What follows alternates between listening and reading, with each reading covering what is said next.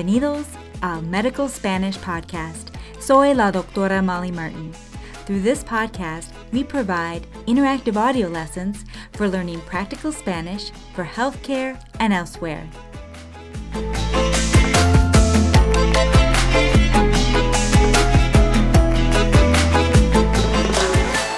The level of this lesson is advanced, and timestamps are provided in the show notes. Today's episode features a dialogue I received from a researcher named Maddie Delfine. Maddie works with a team of researchers and clinicians from Boston University and Boston Medical Center called INSECT. INSECT stands for Implementing Novel Strategies for Education and Chagas Testing. Chagas disease, caused by infection with the parasite Trypanosoma cruzi, is endemic in Latin America and can lead to cardiomyopathy and gastrointestinal disease, among other health problems. It affects hundreds of thousands of migrants living in the United States. The goal of the INSECT team is to raise awareness about Chagas disease and improve its screening and diagnosis nationally. This dialogue will help us discuss the screening process and the results of testing with our patients from Mexico, Central America, and South America. Joining me for this dialogue is Daniela Grave. Daniela is a Spanish teacher from Mexico who I met through the amazing online Spanish school La Comunidad. Daniela is also the co-founder and co-presenter of the podcast Cognados. I recommend both of these resources for learning Spanish, and you can check out the links in the show notes. ¿Listos? Escuchemos el diálogo. Buenas tardes, señora Ramírez. Quisiera hablar con usted sobre algunos exámenes de detección que le recomiendo hacerse, uno de los cuales detecta una infección crónica que se llama enfermedad de Chagas.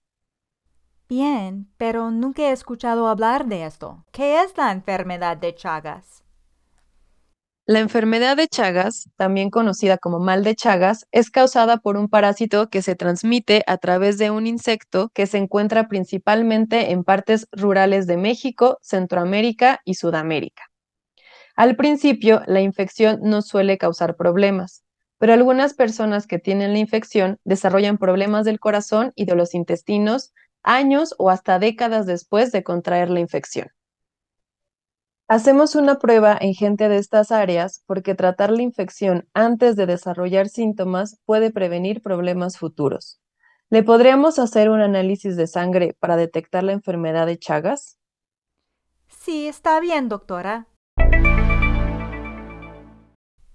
Tras hacer la prueba y recibir resultados positivos, La semana pasada le hicimos unos exámenes para detectar la enfermedad de Chagas.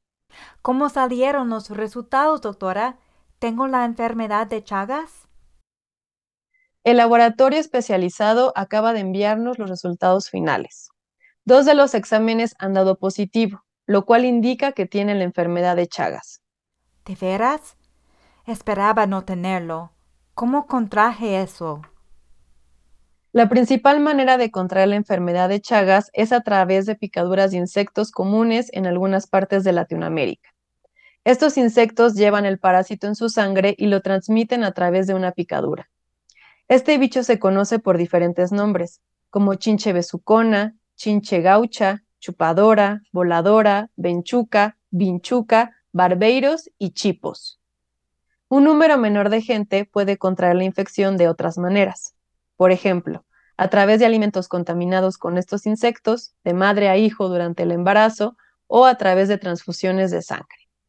Algunas infecciones duran varios años y no causan ningún problema de salud, pero algunas personas desarrollan problemas del corazón por la infección décadas después de la picadura original. Entonces, ¿qué significa todo esto para mi salud? ¿Cómo afecta al corazón esta enfermedad? Mucha gente vive décadas con la enfermedad de Chagas sin que le provoque ningún problema. Dicho esto, algunas personas sufren problemas en el ritmo cardíaco, insuficiencia cardíaca y un mayor riesgo de accidentes cerebrovasculares. ¿Me pueden tratar? Quisiera que me trataran de inmediato. Sí, se puede tratar esta infección. Este diagnóstico puede ser abrumador, pero estoy aquí para ayudar. Primero le explico los siguientes pasos y podemos ir poco a poco. no le urge el tratamiento. Lo primero será revisar el estado de su corazón. Vamos a hacer un electrocardiograma para examinar el ritmo cardíaco. También le haremos un ultrasonido del corazón para ver qué tan bien funciona. Hasta donde sabemos, su corazón está sano y haremos todo lo posible para que siga así. Bueno, eso espero. Sí, eso espero también. La voy a mandar con un especialista de enfermedades infecciosas que revisará sus resultados con usted y le hablará sobre el tratamiento. Si su corazón está sano y no hay razones por las que no pueda tomar la medicina, lo más probable es que le dé tratamiento. Este consiste en tomar una pastilla durante unas 8 semanas que eliminará al parásito que causa la enfermedad de Chagas. ¿Qué pasa si tengo algún problema del corazón? Si ese es el caso, la referiremos a un cardiólogo, pero primero hay que hacerle estudios y yo espero que no tenga ningún problema cardíaco debido a la infección. Bien. ¿Soy contagiosa? ¿Puedo transmitir la enfermedad a otras personas? No puede contagiar a otras personas estando en contacto con ellas, tosiendo, besándolas, ni teniendo relaciones sexuales con ellas. La única manera en la que se transmite esta enfermedad es a través de transfusiones de sangre, trasplante de órganos o de madre a hijo durante el embarazo o el parto. Todos sus familiares que crecieron en la misma área que usted se deben hacer la prueba de detección porque estaban expuestos a los mismos insectos que usted. ¿A quién en su familia le pedirá que se haga la prueba? Bueno, supongo que les voy a pedir a mis hermanos de El Salvador que se hagan la prueba. Mi esposo creció aquí y mis niños nacieron aquí también. Gracias por hacerlo. ¿Tiene alguna otra duda sobre sus resultados y los siguientes pasos? La verdad, no. Voy a esperar a ver si no tengo ningún problema en el corazón y hablar con el especialista en infecciones. Gracias por todo, doctora. Para servirle. Ok, Daniela, ahora quiero hacerte algunas preguntas sobre el diálogo. ¿Qué te parece? Me parece bien. Primero, la doctora saluda a la señora Ramírez diciendo, Buenas tardes, señora Ramírez. si ella no estuviera segura de la hora, ¿podría saludarla diciendo buenas? Podrías decir buenas, pero es una respuesta bastante coloquial. Generalmente decimos buenos días desde que te levantas hasta las 12 del mediodía y después decimos buenas tardes hasta que se hace de noche y entonces ahí sí ya decimos buenas noches. Y utilizas buenas noches como un saludo, ¿correcto? Sí, lo utilizamos como un saludo cuando nos encontramos con alguien, cuando llegamos a algún lugar y también cuando ya nos vamos a dormir. Con las personas con las que estamos, por ejemplo, viviendo, cuando cada quien se va a su habitación, generalmente decimos buenas noches. ¿Y cuándo empiezas a decir buenas noches? O sea, ¿cómo sabes cuándo es de noche? Generalmente es cuando ya está oscuro, o sea, no tenemos una hora fija y además, bueno, ahora con estos cambios de horarios, etcétera, generalmente es cuando ya está oscuro, ahí es cuando empezamos a decir buenas noches. Perfecto. Y a continuación, la doctora dice, Quisiera hablar con usted sobre algunos exámenes de detección que le recomiendo hacer. entonces, para decir, I would like to talk to you about some screening tests, dice, quisiera hablar con usted sobre algunos exámenes de detección. ¿Qué tiempo verbal es quisiera? Es el imperfecto de subjuntivo. Entonces, utilizamos quisiera para decir I would like. ¿Cuáles son las otras opciones para decir I would like? Puedes decir me gustaría o quiero. Oh, ok. Entonces, quiero no es demasiado pushy, como quiero hablar con usted sobre los resultados. Está bien, es como I would like. Es Sí, es algo que los médicos dicen. Ahora quiero discutir con usted los siguientes pasos o quiero explicarte lo que dice esta receta, etcétera. O sea, las más comunes serían quisiera y me gustaría. Quisiera hablar con usted, me gustaría hablar con usted, pero quiero hablar con usted no suena impositivo ni nada. ok. ¿Y podrías utilizar el condicional de querer y decir querría? Sí lo puedes decir, digamos, gramaticalmente es correcto, pero suena mucho más formal que las opciones que hemos visto hasta ahora. Ok, gracias. ¿Y cómo dice la doctora screening tests? Dice exámenes de detección. Además de exámenes, ¿cuáles son otras maneras de decir tests? Bueno, cuando tiene que ver con un examen de detección, otra forma puede ser prueba de detección. Pero si además te refieres a estudiar, por ejemplo, la orina o la sangre, es común decir análisis. Análisis de sangre, análisis de orina. Y cuando se trata más bien de ver o estudiar alguna imagen, por ejemplo, una tomografía, solemos decir estudios.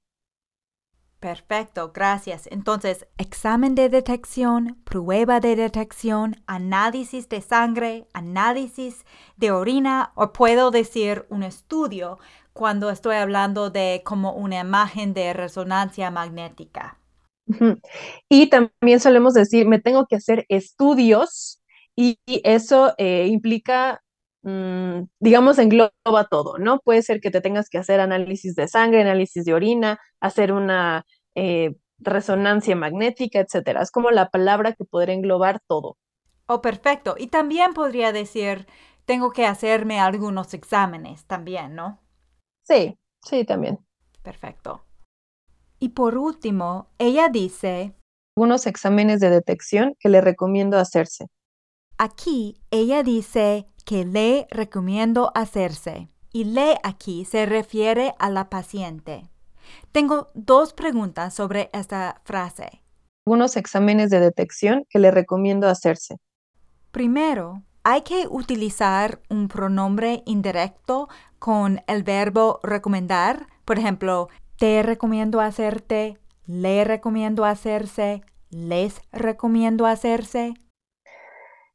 Bueno, es una muy buena pregunta. Cuando estamos hablando directamente a una persona o a varias personas, sí, yo le recomiendo a usted, te recomiendo que hagas esto, etcétera. Pero el verbo recomendar también se puede usar de manera más general. Yo siempre recomiendo que las personas salgan con paraguas si ven que va a llover. Yo recomiendo comer frutas y verduras todos los días. Ahí estamos diciéndolo de manera general, no estamos dirigiéndonos directamente a una persona y en ese caso no va un pronombre de objeto indirecto. Oh, perfecto, entiendo. Entonces, si estamos hablando directamente al paciente, deberíamos utilizar le o te si conocemos a la persona muy bien. Le Ujú. recomiendo hacer esto o le recomiendo que haga esto. Los dos Exacto, funcionan. Ok, sí, perfecto. Y aquí, como estamos hablando de having tests done, utilizamos el verbo pronominal hacerse y decimos voy a hacerme algunos exámenes o le recomiendo que se haga algunos exámenes o le recomiendo hacerse algunos exámenes, ¿correcto? exacto. Después, la doctora explica. La enfermedad de Chagas, también conocida como mal de Chagas, es causada por un parásito que se transmite a través de un insecto que se encuentra principalmente en partes rurales de México, Centroamérica y Sudamérica. Aquí ella dice que la enfermedad es causada por un parásito. ¿Podría haber dicho está causada por un parásito? Sí, en este caso las dos opciones son correctas. Y dice que el parásito se transmite a través de un insecto. ¿Podría haber dicho que se propaga a través de un insecto? Sí, puedes utilizar se transmite o se propaga cuando estamos hablando de la transmisión o la propagación de una enfermedad. Y luego ella indica las zonas donde se encuentra el insecto que transmite la enfermedad de Chagas. Que se encuentra principalmente en partes rurales de México, Centroamérica y Sudamérica. ¿Y cuál es otra manera de decir Centroamérica? Puede ser América Central. ¿Y Suramérica? Puedes decir América del Sur. ¿Y qué tal Latinoamérica? Otra forma es decir América Latina. Ahora, escuchemos cómo ella explica que muchas personas no tienen ningún síntoma hasta años después de contraer la infección. Al principio, la infección no suele causar problemas, pero algunas personas que tienen la infección desarrollan problemas del corazón y de los intestinos años o hasta décadas después de contraer la infección. Primero, ella dice que al principio la infección no suele causar problemas. ¿Hay otra manera de decir no suele causar problemas? Sí, podemos decir la infección generalmente no causa problemas, la infección normalmente no causa problemas o la infección por lo general no causa problemas. Ok, perfecto. Entonces podemos decir no suele causar problemas, generalmente no causa problemas o normalmente no causa problemas o por lo general no causa problemas. Sí. Y luego utiliza el verbo desarrollar para decir que muchas personas desarrollan síntomas años después de contraer la infección. So, if you want to hear the rest of the Q&A with Daniela and practice the vocabulary and phrases within this dialogue, you can sign up for a membership at docmolly.com. I hope you all have a wonderful week, and I will be back soon with weekly episodes featuring lessons from our History and Exam course. Y por último, muchísimas gracias a Daniela Grave por su ayuda con esta lección. And if you would like to take classes with Daniela, check out the link in your show notes. Hasta muy pronto!